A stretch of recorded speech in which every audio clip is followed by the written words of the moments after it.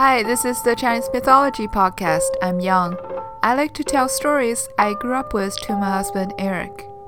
I'm Eric. I like listening to stories, especially from Yang.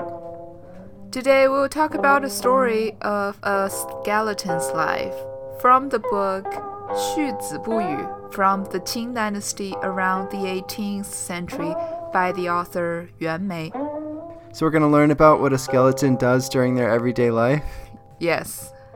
In the book it says, a person, Mr. Wang, stayed in a temple for a few days.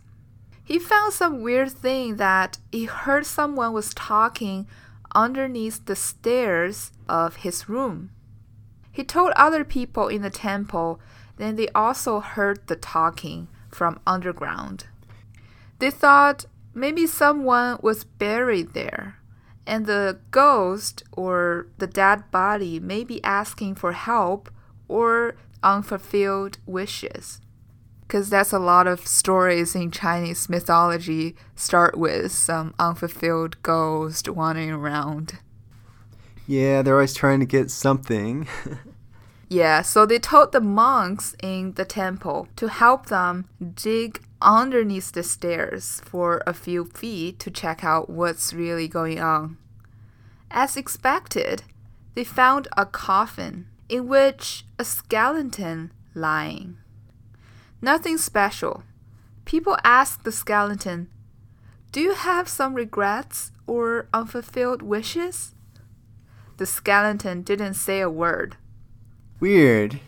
So they buried the coffin back to where it was. Not too long after they buried the coffin, they heard someone talking from the same spot again.